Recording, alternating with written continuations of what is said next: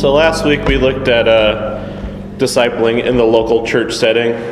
Again, not saying that discipling outside the setting is bad or anything, but that we've been given this local setting, so it's a good thing to use because it's kind of submitting to what God has given you. So the next 4 weeks we're kind of getting more into the how-to classes. We'll be looking at 4 spiritual disciplines. We'll be looking at Bible intake, prayer, learning, and evangelism. And this week we'll be looking at a combination of Bible intake and learning that's found in careful Bible study.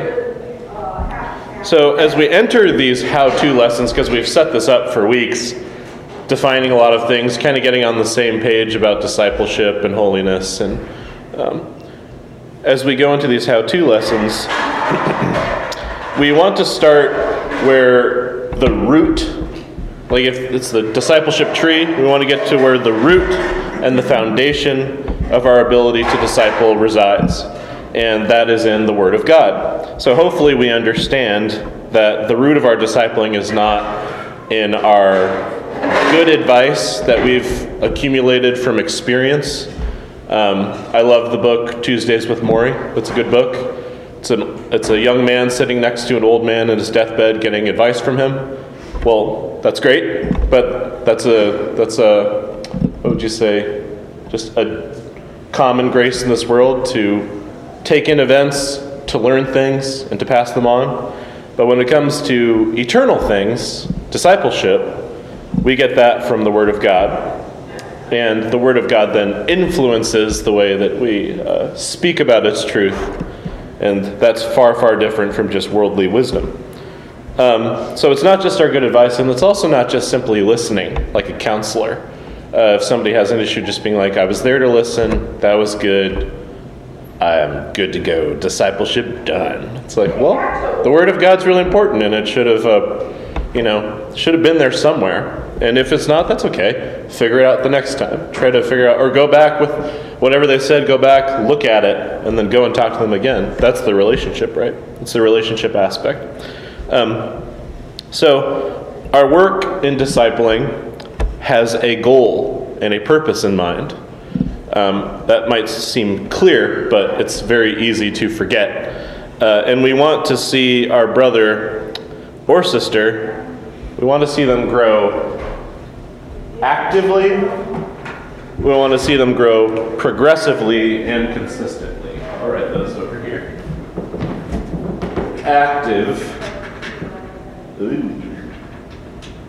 Actively, progressively, and consistently, I believe it said. That's what we said. So you can see the different things going on there. We want them to be active. It's not just word, it's word and deed. But with God's word, you get the word, you're active with the word. And when you're active, you also want it to be sanctifying, progression. If you don't see progression, it's possible that the activity is not happening. And then consistency is also very helpful. They all kind of feed into each other. Consistency is very helpful. Doing it regularly helps the progression, helps you to stay active. They all kind of work together. But that's kind of our goal when we get together to disciple each other, when we think about each other in prayer, and especially when we come together over the Bible. And both the means of that growth and that measure of that growth, they come only and always from the Word of God, the Bible. I've asked this question many times before, but it always kind of gets us on the same page. In the Christian life, how important is glorifying God?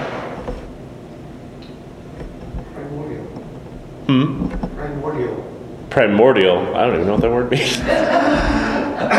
Go look it up, learn the definition, and write it 5 times in a sentence. All right. I just got taught. Okay. What's another word that could describe it? Most important. Most important. It is. It is the top of the list.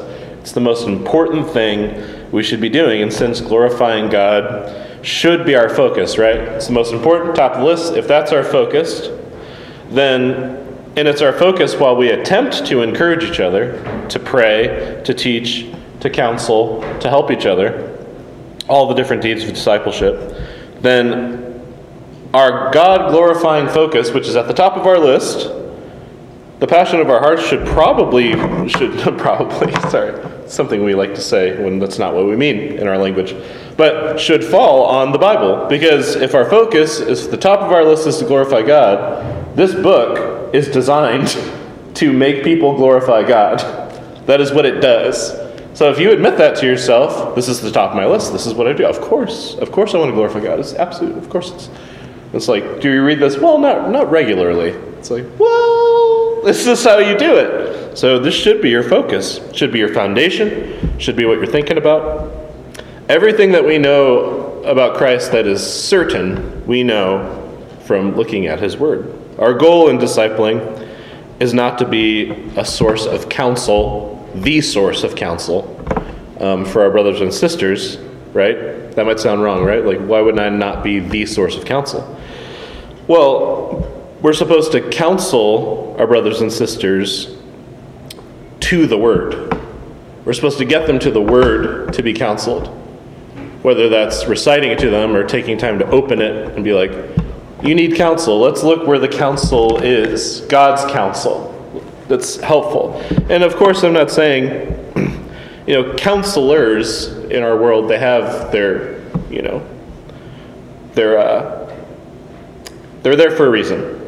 But it tends to be more so anecdotal, a more fringe type of thing. In general, going to the counsel of the Word is going to solve most of our issues and cause most of our growth.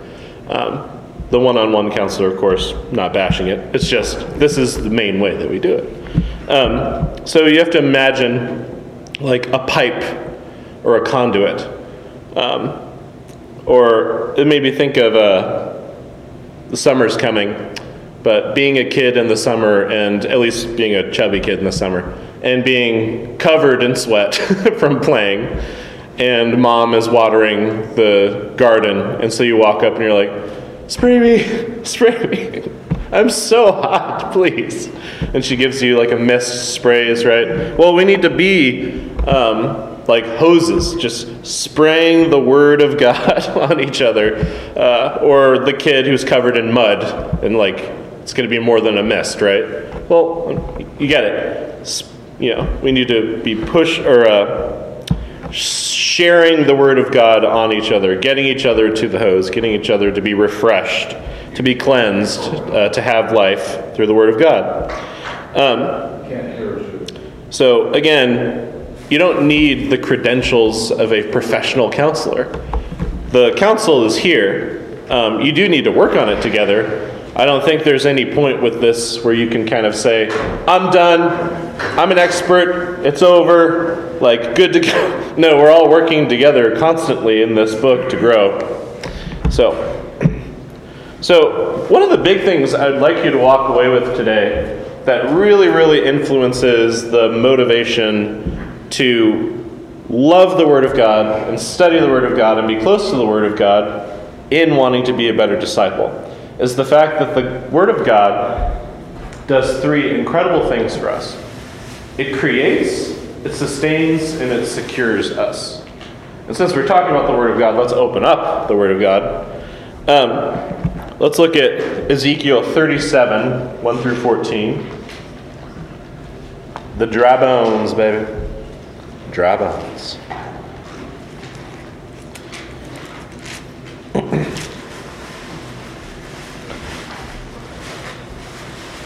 I'll read 1 through 6, and then if somebody wants to take it from there, again, we're looking at Ezekiel 37, 1 through 14. All right. Ezekiel 37, 1 through 14, the valley of dry bones. The hand of the Lord was upon me, and he brought me out in the spirit of the Lord, and set me down in the middle of the valley. It was full of bones, and he led me around among them, and behold, there were very many on the surface of the valley, and behold, they were very dry. And he said to me, Son of man, can these bones live? And I answered, O Lord God, you know. Then he said to me, Prophesy over these bones. Prophesy, interesting. Prophesy over these bones, and say to them, O dry bones, hear the word of the Lord. Thus says the Lord God to these bones, Behold, I will cause breath to enter you, and you shall live. And I will lay sinews upon you, and will cause flesh to come upon you, and cover you with skin, and put breath in you, and you shall live, and you shall know that I am the Lord. Somebody want to take 7 through 10? Got it. Thanks. So I prophesied as I was commanded. And as I prophesied, there was a sound, and behold, rattling, and the bones came together, bone to its bone. And I looked, and behold, there were sinews in them, and flesh came upon them, and skin covered them, but there was no breath in them.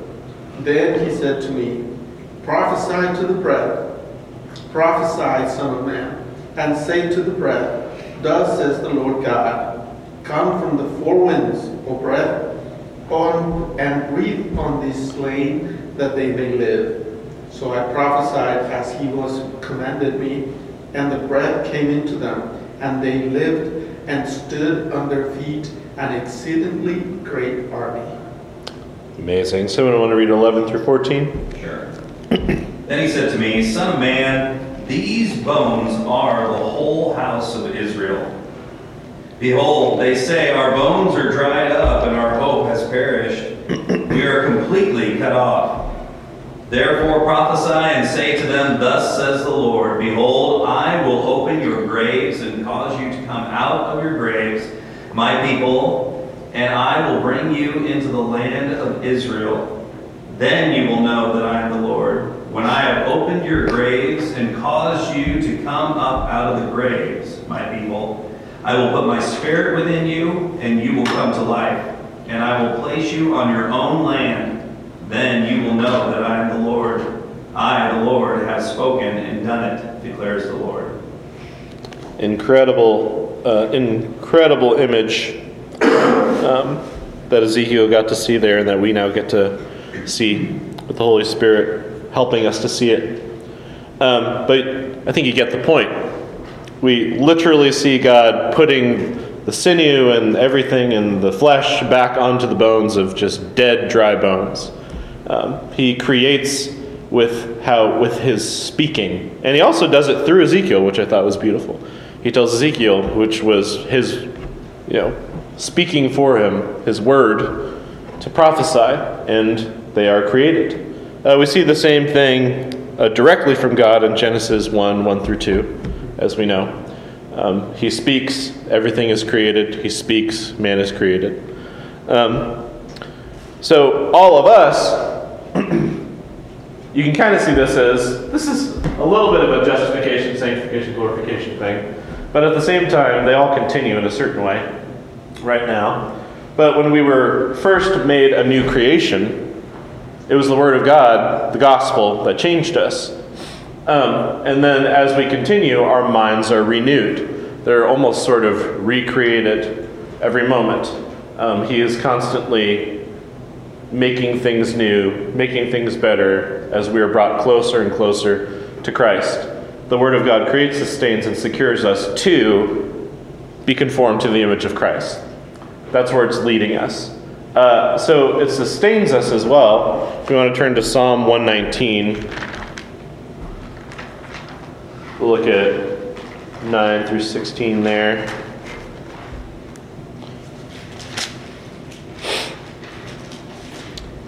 I'll read 9 through 12, and then somebody could take the rest. Psalm 119, 9 through 16. Here's 9 through 12. How can a young man keep his way pure? By guarding it according to your word. With my whole heart I seek you. Let me not wander from your commandments. I have stored up your word in my heart, that I might not sin against you. Blessed are you, O Lord. Teach me your statutes. Somebody read 13 through 16, please. With my lips I declare all the rules of the command.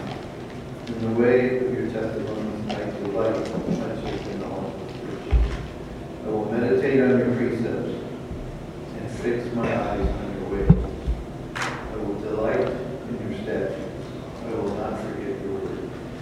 Yeah, so this is drenched with sustenance, being sustained in our Christian walk, keeping our way pure, guarding our way, keeping us from wandering, all these things, keeping us forward, keeping us from deteriorating, from going off. Rules, all the rules of your mouth. Rules will help sustain. Lack of rules help the opposite. Delight, you can say that too in verse 14. In the way of your testimonies I delight. How does delight not help? How does being delighted not help us sustain as we go forward as Christians? I think being not delighted is where things can start to fall apart. So it's extremely helpful in that way. And then you could flip a page or two to Psalm 119, 152. 152 of Psalm 119. We'll look quickly there at how the Word of God secures us. All right, Psalm 119, 152. Someone want to read that? Long ago I learned from your statutes, and your statutes to last forever. Long I have known from your testimonies that you have founded them forever. Yeah, that's a big one. Let's go to Revelation 19. Revelation 19, 11 through 16.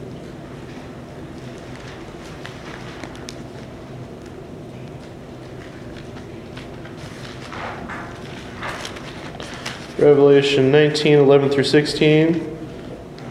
I'm now going to do an exposition of this and annoy everyone. I'm just kidding. All right, so I'm going to read 11 through 13, and then if somebody wants to read the rest. So 11 through 13, Revelation 19, 11 through 16. Then I saw heaven opened, and behold, a white horse. Sorry, I was thinking that Johnny Cash song. Then I saw heaven opened, and behold, a white horse. The one sitting on it is called Faithful and True. And in righteousness he judges and makes war. His eyes are like a flame of fire, and on his head are many diadems, and he has a name written that no one knows but himself. He is clothed in a robe dipped in blood, and the name by which he is called is the Word of God. Does somebody want to read 14 through 16?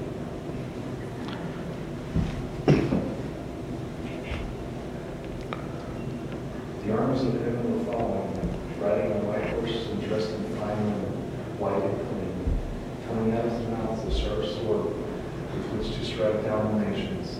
He will rule them with an iron scepter. He treads the winepress of the fury of the wrath of God Almighty. On his robe and on his thigh he has his name written, King of Kings and Lord of Lords. You probably even sense just right now, just taking a second to read that little passage together, the reality of the security that we have, the hope that we have that's coming. To really believe that this is true, that this is the way it is with Christ, how he's going to deal with things. There's a lot of security there. So that's just a little taste of how the Word of God creates, sustains, and secures us, why it's so important with moving forward with discipleship. Thanks for reading. So in our context, we can look forward to the Bible creating, sustaining, and securing us through Bible study as we study it closer. Because by the grace and the power of God, this is something really great for us. Our church really cares about the Bible. That doesn't happen in every church. Or there are some churches where they're trying and they're growing, but they're not there yet. Thankfully, we have a church that really cares. We have classes that teach the Bible. And Davey, we're very blessed with Davey, who every week is expositing the Bible, and he is challenging us. It's compelling. It's helping us to grow. All kinds of things. So we're really blessed in that sense. That's something I've shared before, but I saw at Overland a lot, which is our buddy church that's helping us do this. But at Overland, it's close to, there were a lot of people from the Air Force that would come there. And they come from all over sometimes the globe. And almost every single time a person would stop at Overland, they'd be like, we've been looking for a church like this. It's weird that we found it here in Papillion. There's not a lot of churches that really care about the Bible. And of course, Davy came from there, and we're trying to keep that going here. And so far, by the grace and the power of God, it's been happening.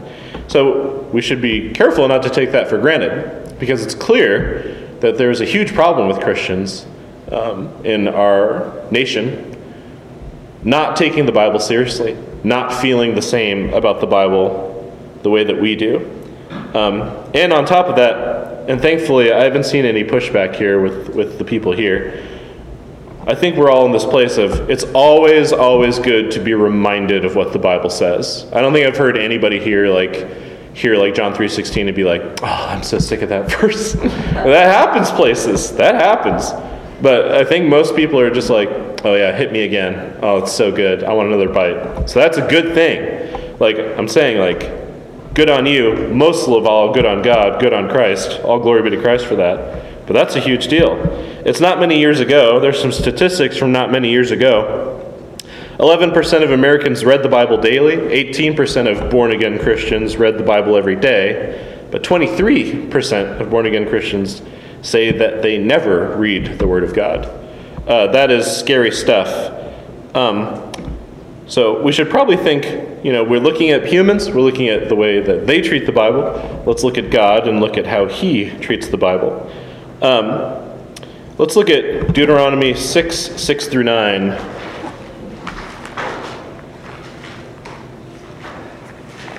We'll read some of these. For the sake of time, might breeze past some of them. Deuteronomy 6 through 9. Hey, Chris. Yeah, sure. Would it help if we each took one and looked it up and was ready to read it? Oh yeah, I forgot I wrote them here. All right, Deuteronomy 6 through 9. I'll take that. We already did this one earlier, Psalm 119, 9 through 16. But if somebody wants to take Psalm 119, 28, anybody want that one? Single verse? Mike's got it. Matthew 4:4. I can take that. Awesome. And I'll do Matthew 7, 24 through 27. Somebody got 2 Timothy 3:16 ready to? I got that. And then we got Hebrews 4:12. So Deuteronomy 6 through 9. And these words that I command you today shall be on your heart. You shall teach them diligently to your children, and shall talk of them when you sit in your house, and when you walk by the way, and when you lie down, and when you rise. You shall bind them as a sign on your hand, and they shall be as frontlets between your eyes. You shall write them on the doorposts of your house and on your gates. Yeah, so you see there that God is saying about His Word that it should be applied all over our lives, all over the place. Doesn't really leave any room for it to be like, I don't really read that. I'm a Christian, but I don't really read that. So that's a huge one. And as we saw in Psalm 119, 9 through 16, God's Word makes our way pure. And we talked about that last week with the context of local church. We work together to stay pure. That's one of the reasons that we're here. That was one of the 10 reasons of the non-exhaustive list that we had. And Psalm 119, 28, you read that, please? My soul melts away for sorrow. Strengthen me according to your word. So it's right there. God's Word strengthens us in difficult times, even when our soul melts away for sorrow. I'm sure that's been felt. It doesn't feel every day, but when it comes, the Word of God gives us strength. Matthew 4:4. Matthew 4:4. But he answered and said, it is written, man shall not live on bread alone, but on every word that proceeds out of the mouth of God. So that's pretty direct. We live by God's Word.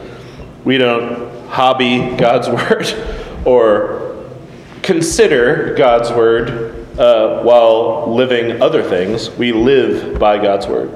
Matthew 7, 24 through 27 says, love this passage. Everyone then who hears these words of mine and does them will be like a wise man who built his house on the rock. And the rain fell, and the floods came, and the winds blew and beat on that house, but it did not fall, because it had been founded on the rock.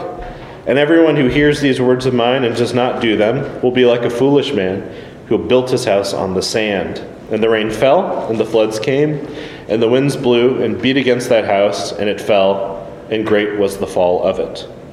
So if we hear God's word and act upon it, we build upon a firm foundation. As we disciple each other, that's an important thing to kind of start with and to keep in mind with the things that are being said. The person you're discipling is saying something, and it's like, this feels very sandy. This is not good. That's why we can return and be like, hey, take a step over here. I feel like you're kind of off in the sand right here. Let's get the Word of God going, and then you can both stand on solid ground and learn something. Sometimes that's like one of the biggest things we can do for each other is just get each other to stand on solid ground again. 2 Timothy 3:16. All scripture is breathed out by God and profitable for teaching, for reproof, for correction, and for training in righteousness, that the man of God may be complete, equipped for every good work. So there we see, Scripture is very practically useful in the most important aspects of the Christian life. It equips us for every good work, which people see. They see that light, and then they want to seek Christ and hear the gospel. Hebrews 4:12. Does anyone have Hebrews 4:12? All right. For the word of God is alive and active, sharper than any double-edged sword. It penetrates even to the dividing soul and spirit, joints and marrow. It judges the thoughts and attitudes of the heart. It's amazing the way it's described. And I think we saw an interesting apocalyptic version of that in the Revelation section we just read. But through God's word, we can recognize the sin in our hearts. It can cut deeply. And through God, it's almost like God's tool for doing surgery on us and pulling things out. So from these passages, it's very clear that God thinks and is telling us that the Word of God is very beneficial to us every single day. It seems foolish to not be studying God's Word, yet we struggle to be consistent.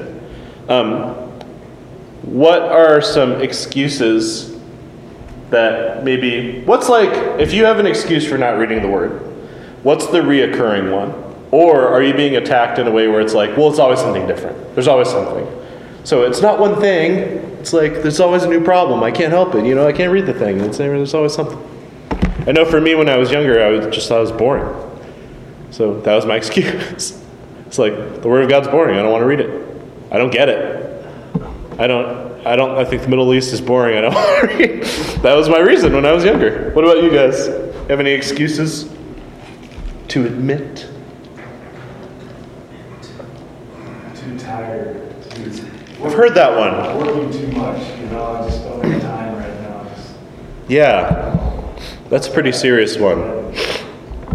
That's a tough one. Because, I don't know. I'm just like, is there 5 minutes? It's like, I know, but see, I love your reaction there because that's exactly how I feel. It's like, is there 5 minutes though? It's like, there is 5. It's like, so, yeah. In the end, 5 is, how much better is that than nothing, And especially at the beginning of the day, right before and then the whole work day, you got that 5 minutes kind of like ringing in your head. It's different. And that's an excuse for me. Sometimes I don't want to read it because I don't want to think about it. I'm thinking about other stuff. And you know what? I like thinking about those other things. I don't want this to, because I know when I read the Word of God, it's going to be so good. It's just going to push that stuff out of my mind. It's like, but I'm interested in thinking about that movie and how people are saying it's bad, but I thought it was good. It's like, it's useless, Any other before we move forward? Some excuses? The same thing that can have the same impact that I've experienced is disillusionment. Oh. Just seeing, things not turn out the way that you anticipated. Oh. And just kind of seeing, it's like, it's not as though the Word of God has failed. There's lots of passages in Scripture that say, hey, sometimes people reject. Mm-hmm. So, and it's just realizing that, when disillusionment comes along, that it's like, if you're not trained to the Word, you're never going to realize, it's never going to sink in that, well, no, that's part and parcel of ministering the Word. Yeah. So there's going to be those disappointments. Yeah. So I've had this problem where I set a goal, for instance, go through the Bible in a year, and then when, January 20th comes along, I'm already way behind. I start to lose heart, Yeah. and, by March or April, I'm not even on the plan. So,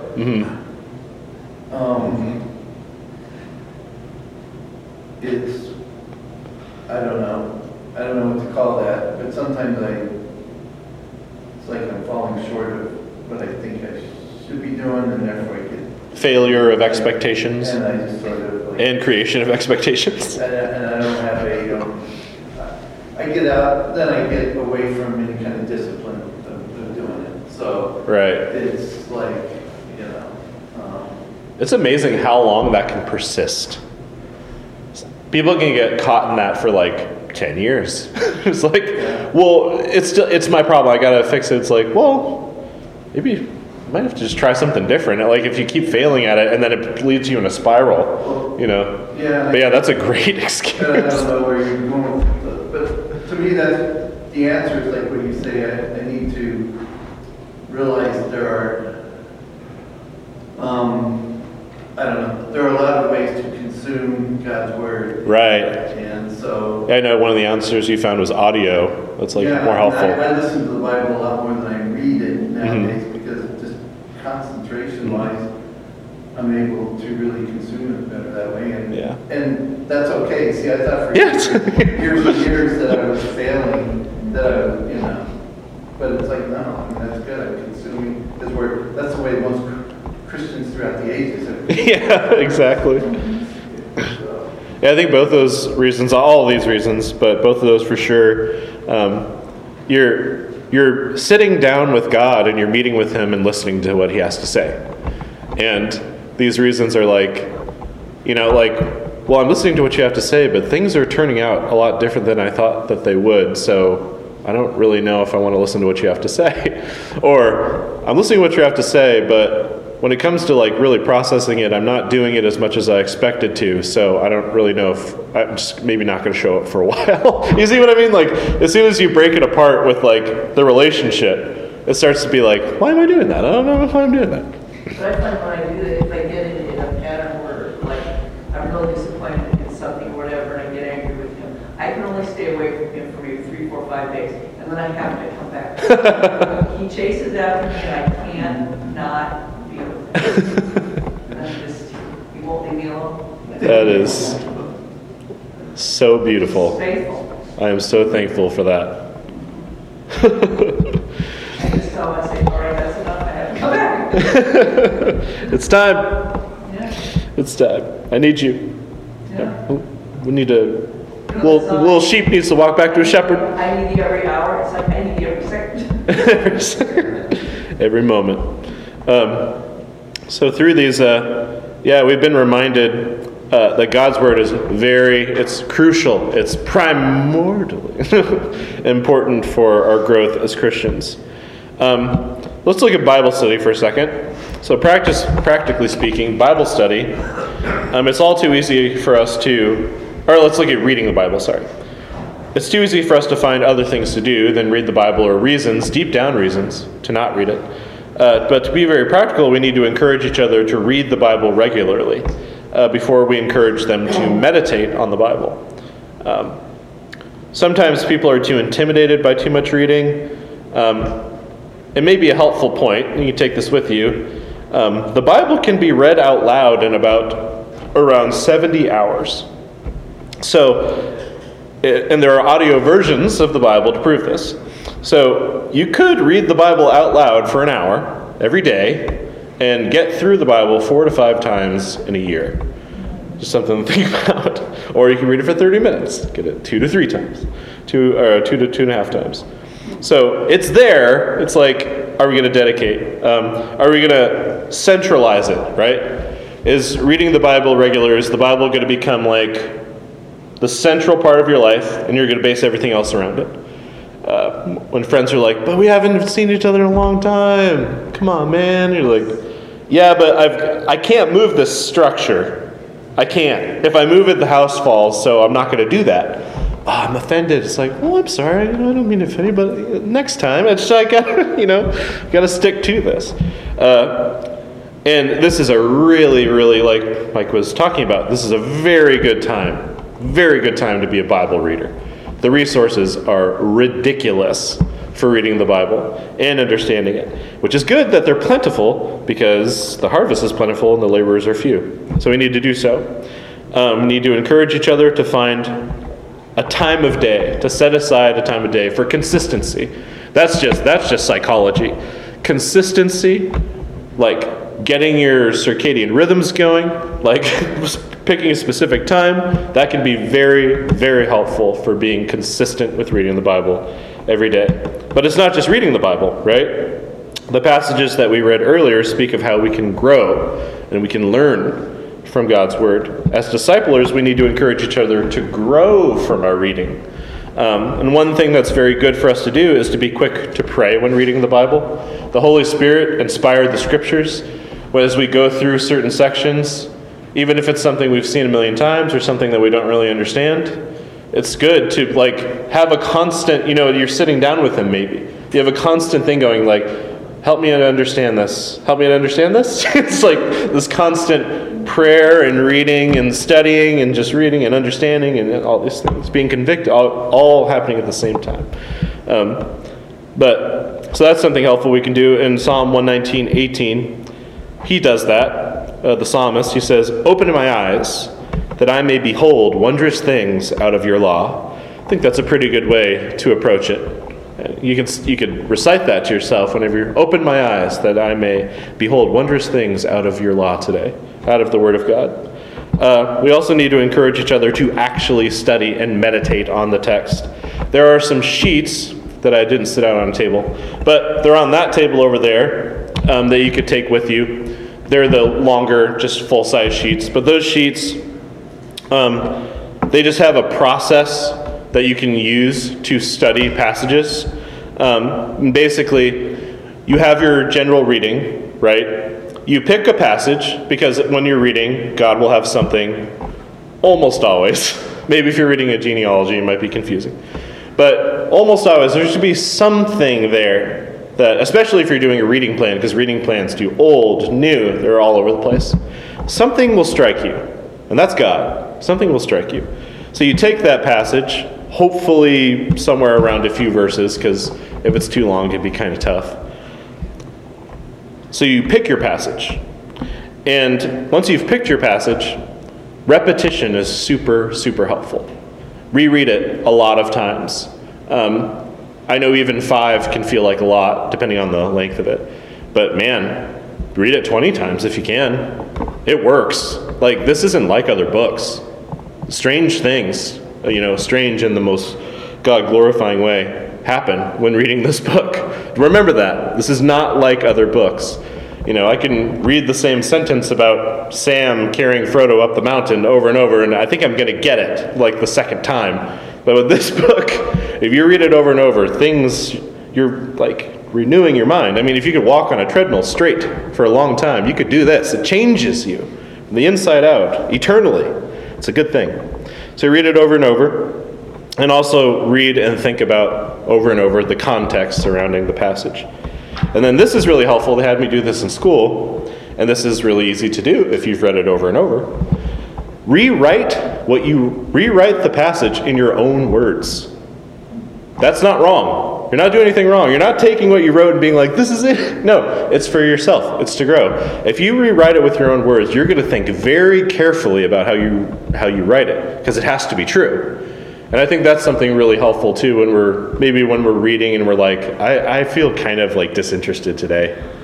If you try to rewrite it, you're going to be like, this is actually very complicated and very interesting. I was just kind of assuming it wasn't, but when I try to write it, that's pretty amazing. I've seen that happen a lot with music. Oh, that band stinks. You're like, well, play the riff. It's like, I can't play that. It's like, well, I guess it's kind of hard. Another thing is pray through the text. Does everybody kind of know what that means? Pray through the text.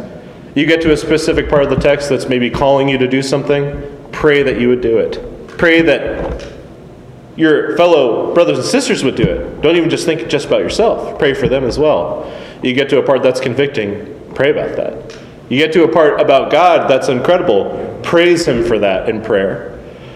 You do that, it's going to be really easy to remember it too. What was that? Oh, sorry.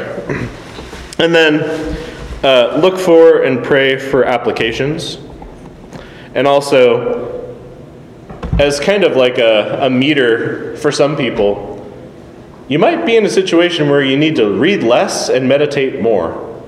And that could be tough, especially if you're starting out reading and you're like, well, I want to read this thing. Go for it. Read it all. Get it read. If you must do it, unless you keep failing, you're like, I don't want it, I feel bad. Then, find a different way, go slower, whatever it takes. God wants you to finish it, it'll be fine. But when you get to that point where you're like, okay, maybe you need to read a little bit and just be like, I'm going to go through a process for 3 months where I read a small section and I think it to death, all day. I just keep I guess it would be thinking it to life. All day, just over and over and over, thinking about it. What does that have to do with a chair? What does that have to do with this situation? What does that have to do with the politics I'm annoyed about? Just over and over. What does that have to do with my sin? Sometimes reading less and meditating more can be helpful, but I'm not discouraging reading the Bible. Read as much as you need to. Also, and this is more so on the sheet, inductive Bible study. It's a widely used process. It's super helpful.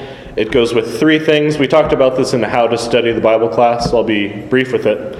But the inductive Bible study method is, it's when you look at the passage, you look at what it says, what it means, and how it applies. And that is observation, interpretation, application. Observation, you just look at it, you don't put anything into it, you don't think it over, you don't think it through, you're just like, what is going on here? And I've described this as like a detective walking on a crime scene. It's like, there's a guy laying there, there's that thing missing, that's it. I'm not working on my hunch, it's just that's what it looks like. And then, because if you do the work to do that, then it's going to be much easier to get to interpretation. And then if you do the work to do the interpretation, it's going to be much easier to do the right application. I don't know about you guys, but there's been plenty of times meeting with people who know the Bible very well, where if we jump right to application, and we stay in application for a while, the conversation, in my experience, every single time has always gone over into the sand, or has always gone into the weeds at some point, because we're not talking about the Bible. And so we lose our foundation, and we start talking about all these applications, and then we're like, somebody says something that's like, well, I don't know about that. And it's because we weren't talking about what the Bible actually says, we were just talking about what we thought about it all the time. So, very helpful. There's books out there you can get that help you understand exegesis and hermeneutics. I'll just write that in case you want to look at it later. The exegesis. This is what Davey does every week when he teaches us. Oh, here we go. I don't know if I can spell. I think I'm spelling it right. Yes, I did it. Okay. Exegesis and hermeneutics. Exegesis, and this is a very brief definition, but exegesis is, in exegesis, you interpret the text in its original context. You're going up to it with your shovel, and you're saying, this is it. This is what it meant at the time. This is what it says. This is what it means. This is how it applies. I'm going to dig out of that and bring it out and then live the Christian life. And then in hermeneutics, you interpret the text in today's context. It's it means that there. So because of that, looking over the course of the Bible and then bringing it all the way to this time, it must mean this, very likely, or it can apply here in my life. Do you mean contextualization? Sure. That's definitely part of it. Okay. Hermeneutics is like the principles of interpretation. Right. So it's like the principles you would go by in exegesis. Right. You've got the digging out, and you've got the specific principles that you follow, and yes, leads to, contextualization. Bringing it to this specific moment in your life. And all the more reason to get a book and read more about it. But if you look at these books and you work on them with somebody else, it can be really helpful. It's very easy to not do these things, to create your own principles, to put yourself into the Word instead of pulling out of the Word, and then from there, brutally failing at contextualizing or not contextualizing at all. So we've been talking a lot about encouragement and encouraging regular reading, encouraging meditation, encouraging inductive Bible study, and encouraging proper interpretation. How do you think that we can be deliberate with each other in encouraging these things, and encouraging Bible study, and encouraging regular reading?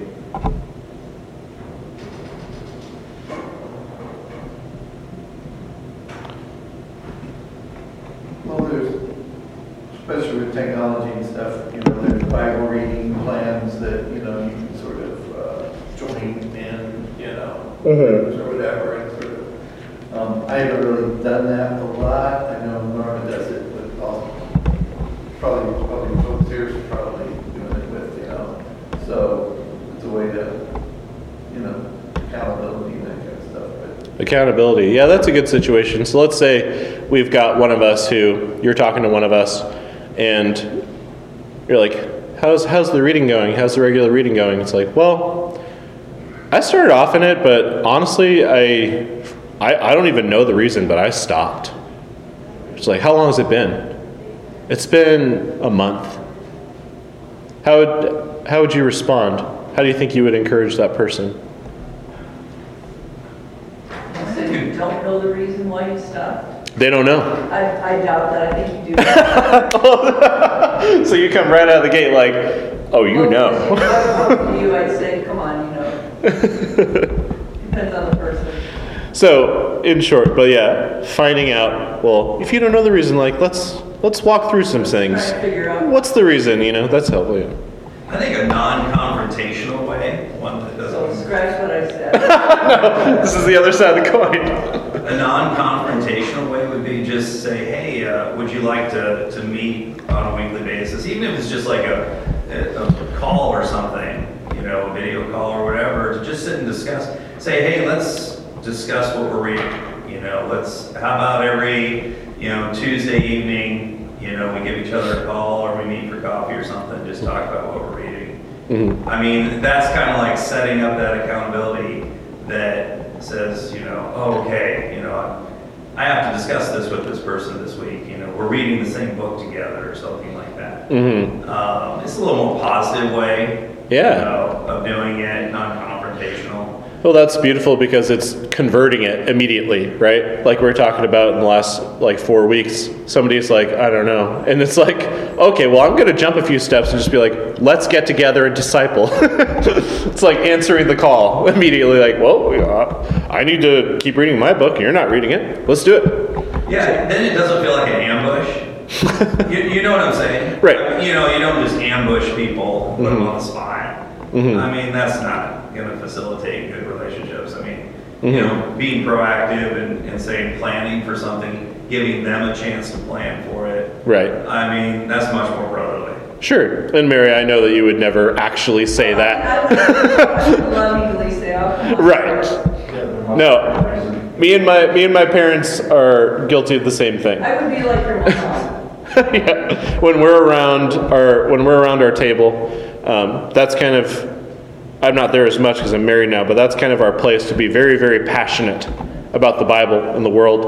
And we say things in certain ways, passionately, obviously not sin, but passionately. And but when we're not at the table, we never do that. It's like, so I understand you're in a safe space here, you're in a safe environment. But yes, obviously that's how you feel about it, which is good. I'm more like you in that way. The way I feel about it's kind of like, well, but the way that it's done by the grace and the power of God is like, why do you think that is? It comes out very soft. So, no, those are good. I knew this guy at church, every time I talk to him, he'd say, so what have you been reading lately? So it's sort of like, I knew that, so it was like, every Sunday when I go to talking, it's like, well, okay, I have to have something that I read. Yes, exactly. In my mind, it was like there, but Accountability. the thing is, I mean, that should be a question, that should be a common question that we ask each other in the foyer or whatever. Oh, literally ask, I yeah. mean, we should be saying, what have you been reading lately? What are you Yeah. reading? Yeah, I mean, that's okay. I mean, it's okay if we do Are that you getting after anything out of it? service What's today. background? Mhm. Well, it's not bad to just say, this is what I've been reading. Well, yeah. See, that's what I mean by ambush. It's kind of like putting someone on the spot versus putting yourself on the spot. Yeah. Yeah, I mean, so that's a much more positive way that could maybe inspire people, is that guy always has something to say about what he's been reading. Boy, I'd like to be like the guy who knows he's just read something. Hmm. You get what I'm saying? Yeah, I do. I'd Although, like to be more, yeah, I mean, there'd be less arguments in my house. there is something to be said though about, like, say, asking the question. Sure. If Oh, they sure. don't answer the question, I'm not gonna, I'm not gonna start. Is it okay to say what's your favorite book? But Of course. I'll ask, like, what's something in the, what's the, I don't know, something recently that's just, you've heard in the sermon or that you've Mhm. read that, really has spoken to you. I mean, I do ask that sometimes. Yeah. That way it's not, you're not putting in like a time frame kind of thing, but I mean, I Mhm. don't know. I mean, that's a good question to ask anyway. I mean, it's just. I think they're all I think through the grid of when, Scripture emphasizes time and time again about, it says it specifically about leaders, but being an example. Yeah. So, I mean, that kind of puts the spotlight on you. It's very easy to be in a position of, putting the spotlight on people. Yeah. And, to put it on yourself and say, well, this is what I've been reading lately, just Yeah. try to have a spiritual conversation that way. Yeah, I mean, it's again, it's a relationship kind of thing. Mhm. It's like, Right. if I don't Yeah. really know someone. And that depending how they well. respond, what's kind of going on with them. Yeah, I mean, that's going to have an impact in their life too. I mean, you're still bringing the word into it, but you're not doing so in such a way where it's just like, I'm here to seek out how your apathy has been going on. Let's discover your apathy and talk about that. Mhm. Yeah. Leading your life, Yeah. Exactly. As always, I agree with all of these methods. I think that they're all they could all be used in whatever specific, situation or specific relationship that they need to be used in. But it certainly doesn't hurt to have a specific way that you like to do things. But sometimes you got to change it up. I think asking questions is always going to be one of the most helpful things you could ever do. I think the challenge is a good thing sometimes, but at the same time, and I remember this from relationships class in college, but relationships 101, using you statements can sometimes not be as helpful as using I statements. That's worldly wisdom, and it applies. I think it's just knowing how to be a nice person. Yeah, that too. And it makes sense, I mean, let's move into something more so that is much more common. Well, it should be less common, but you went and saw a movie at the theater. If you go up to talk to somebody about the movie, you're just like, if you just immediately are just like, what'd you think about that movie? You don't know if they saw it. You don't know anything. It's like, no, it makes sense that conversations, if you want to talk about something, you lay the ground first, like, I went and saw this movie. It's like, you start, it's just very basic relational, just talking. But both are useful, it depends on the person. Obviously, if you're, I've dealt with people where if you talk about that, I've dealt with people like this, they're trying so hard to understand everything that you're saying because they process slower than you do, that they're not saying anything now because they're just trying to process what you said. Whereas with those same people, if I ask a question, they're going to talk a lot more. And then on the other side, you could ask somebody a question and they feel assaulted. They feel ambushed. They're like, I don't know. Just, but if you you speak first, talk a little bit, it kind of gets them revved up and they're able to be like, yeah, and then they start. It all depends on the person. But all of those are helpful and really good points made on either side of that. So there's a lot of ways that we could encourage. We can do these, we can encourage every time we meet, like today, like we are doing right now, with talking about these things, being open about these things. We can encourage on the Friday night small groups that we have, the prayer meetings, the senior study. All places that we can get together to encourage. All places that we can, during the week, take times to literally, like, think about, like, focused, like, how can I encourage somebody else? How do I feel encouraged? Can I give that to somebody else? And then, be in the car on the way to Sunday, be like, oh, I got so much encouragement I'm going to give. I'm so excited. I hope it works. That's like, what kind of loving life is that? That's an amazing thing. You can spend time together going through the Scripture, always helpful. We've taken a pause through Hebrews to do this, but when we come back, we're going to get back to going through the Scripture together. And being deeply encouraged by the superiority of Christ together. And that's encouraging for all of us, especially to do it together. There's something special there with crowds doing something together. It's always been a thing. But we do want to be careful that one thing to remember here is that you should be careful with what you teach the person that you're discipling. Always be careful of false teaching.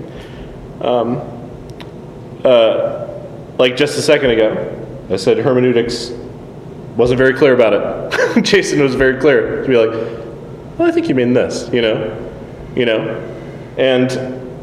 just got to admit it, move on, be humble, be willing to admit, like, this is the word, God's word, it's not my word. So when we get to a place that's a little fuzzy, we're like, I don't know. Let me look into that, or let's look into it right now. Do you have time for that? It's like, well, I don't have time for that now. It's like, okay, let's move on with the passage. I'll look at it at home and come back to it. But another reason why the inductive Bible study, again, the sheets are on that table over there. That's why that method is so good, because you have to do the work to observe and then interpret and then apply. Like we said before, as you continue to meet with people, challenge them and ask them, regularly if they're reading the Word. We can even and I've heard Davey do this, you can literally ask, how can I encourage you to read the Word? I've heard Davey ask me that many times. How are you best encouraged? It's like, wow, this person loves me, that's nice. Or maybe they'll feel ambushed, you never know. Ask each other what they've learned.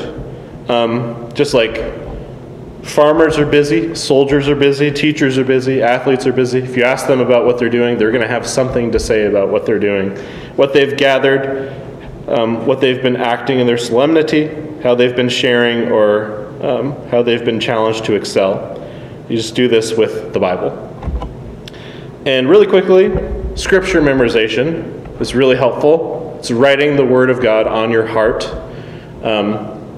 It's semi-explainable, but at the same time supernatural. It's incredible how it can change you. We've just recently been trying to instill this in the worship service.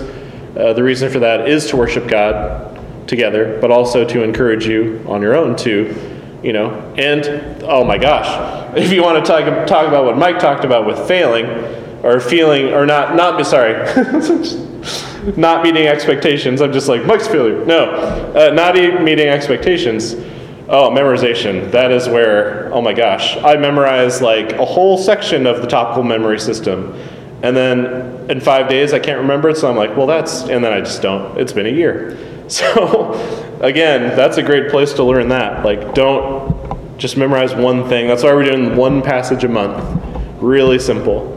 And it's been really helpful. It's helpful to have that to do whenever you want, just to try to remember it.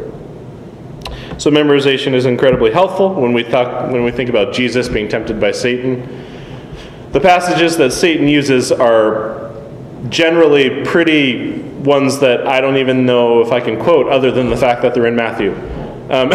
Like they're from these little passages from these places, and then what Jesus does, he responds with like, I have a little passage too, very specific passage that I know by heart, and I'm going to use it to back you down, boy.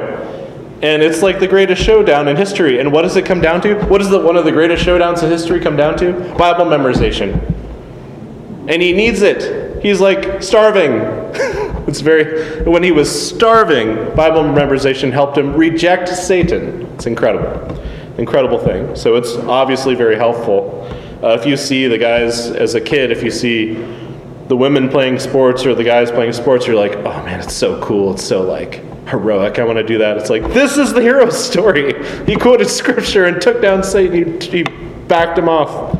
And if you're looking for memorization, Awana is always cool. If you have a kid who does it, or if you have access to some of the kids' books. But if you want something more adult, not that Awana is not good for adults. The Navigator's Ministry, the topical memory system is very good. And there is it's called I'll write it down. There's an app for it, actually, that you can get on your phone called NAVS. TMS. I believe it's free. If it's not, it's very cheap. But it's not like the greatest app ever, but it works. And it's got full sections of different memorization. I can't remember if there's 6 or 12 or something like that. But they all go through very specific topics, very specific. It's a topical memory system. You get it. That's very helpful. And I talked to my dad about it once. I was like, I think I'm getting into the topical memory system. And he was like, that is the meat of everything I teach. Like, he says that because it's written on his heart. He thinks about it all the time because it's in his mind. He memorized the whole thing. He's got it. And so it's just like, because that's on my heart, it's like when I teach, those are the things I think about. Like, it's very helpful. Wrap up here. In summary, remember that we're looking to be deliberate disciples, right? We can be deliberate by remembering that the Bible creates, sustains, and secures us and each other. You want this for each other as well.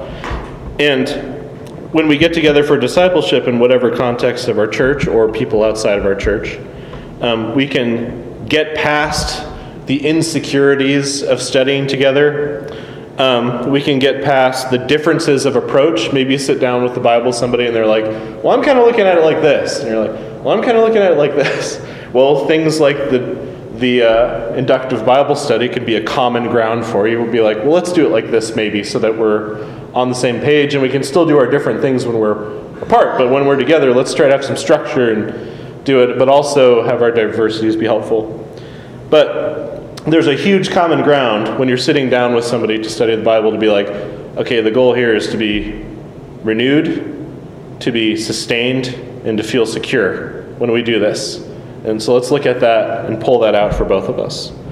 And those are great benefits, and because of those benefits, we can have confidence, we can have growth and endurance and hope as we seek to read the Bible regularly and meditate on what we've read, using inductive Bible study to better understand what we're reading, to properly interpret what we're reading, to memorize what we're reading, so that we have the treasures of Scripture written on our hearts.